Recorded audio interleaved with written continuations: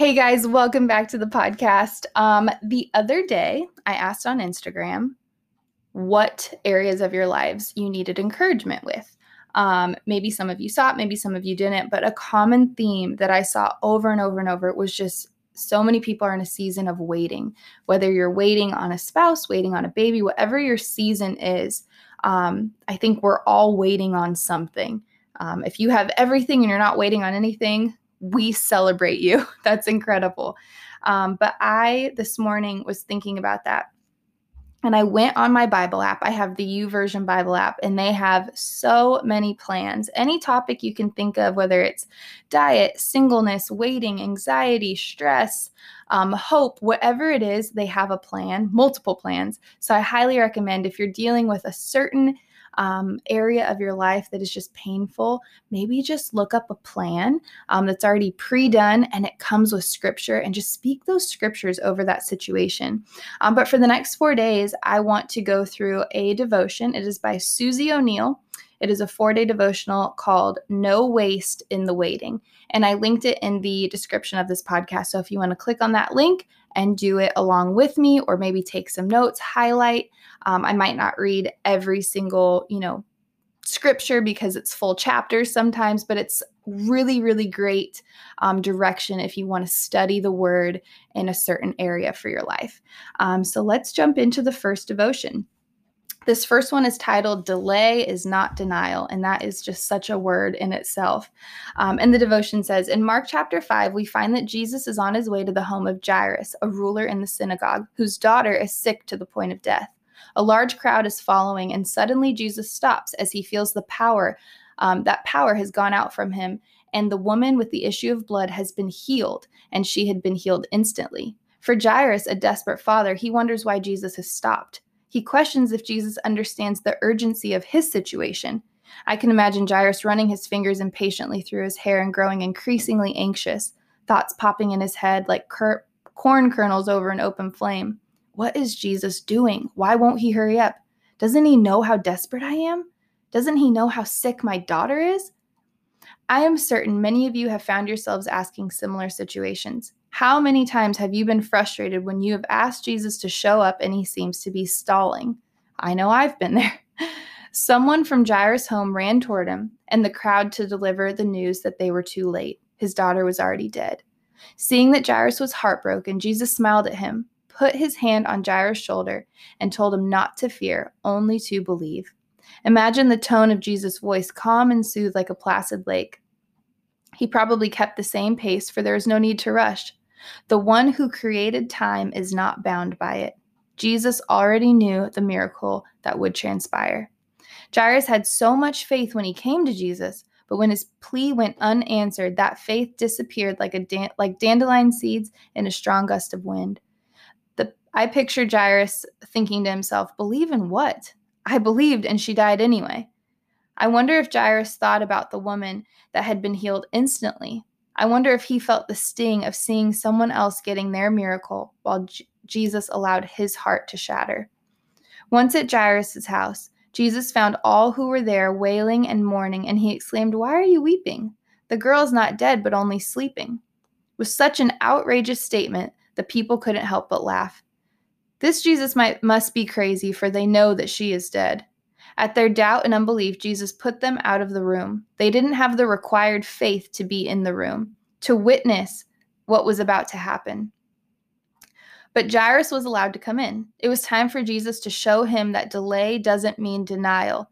And Jesus raised the little girl back to life, and all were astonished. I suspect none more than Jairus himself. I know that there is something you've been praying about, and it seems like Jesus is in no hurry to answer. You are frustrated and your faith is growing thin. Just remember that even if it feels like all is lost and that Jesus doesn't care, he is on his way. It just may be that you and God are using two different clocks. Nothing is wasted in the waiting. He makes all things work for good. Nothing is too dead or too far gone for Jesus to restore life. Oh, it is so good. One of the things, a lot of you, most of you, maybe 100% of you know our story of losing our first daughter. when I was 27 weeks pregnant, we were gearing up. We were planning delivery. We were planning to head back. We were in New York, planning to head back to LA to deliver, have our first child. We had been trying so hard to start a family. We had our own fertility issues. And here we were about to meet our promise, and it didn't work out the way we thought it would. Still don't know why. I still get messages to this day. Do you know why the same thing happened to be? I don't know why. They did every test imaginable on me and on her sweet little self. And we don't know. But I will say the benefit of not knowing is, in order for there to be a reason, likely there would be a reason to be concerned in the next pregnancy. But because they didn't find a reason with that one, there was no reason for me to be nervous in the one that with Ashton, with our little girl we have now.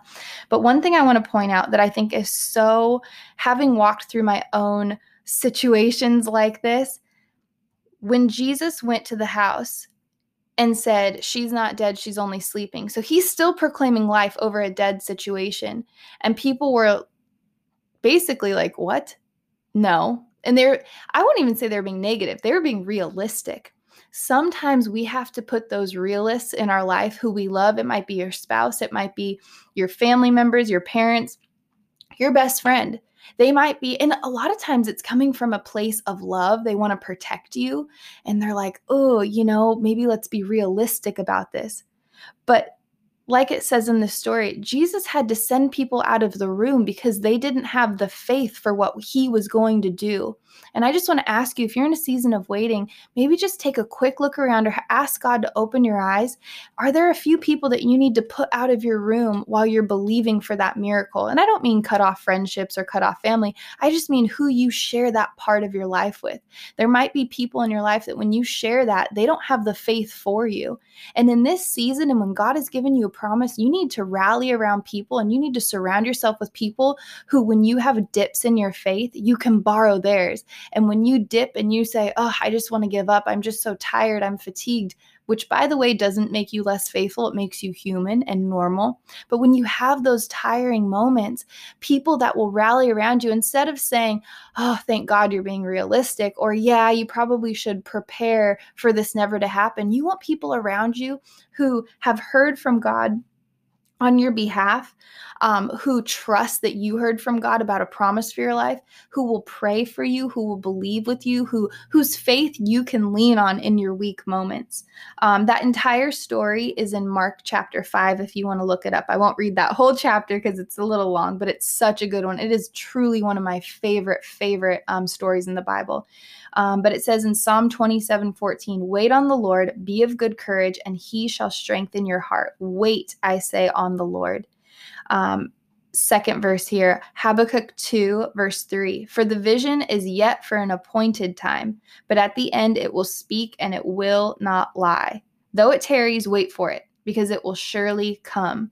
And that's the frustrating thing sometimes, is you have a vision, and this verse right here says, for the vision is yet for an appointed time. That's the thing that's hard sometimes in the waiting, is our time isn't his time. And so we have to just remain faithful. And then the last verse here for this devotion is 2 Peter 3. And it says, the Lord is not slack concerning his promise, as some count slackness, but is long-suffering toward us, not willing that any should perish, but all should come to repentance. And basically, the whole point of this is just don't give up. Keep pressing in, keep showing up. It is annoying and it is exhausting and it is hard sometimes, but everything is a choice. You can choose to stay in bed, or you can choose to get out and speak scripture over yourself. You can choose to stop believing, or you can choose to believe. I think sometimes because our emotions are so flippin' strong, I think sometimes we think we're not choosing because it's easy and it's the choice of our emotions. But actually, everything is a choice. Everything is a decision. So I just want to encourage you, if God has told you something, if he's promised you something, keep standing on that promise. It is in his word. It will come to pass. I hope that this blessed you guys, and I will see you tomorrow for day number 2 of the devotion, No Waste in the Waiting. Love you guys. I'll see you tomorrow.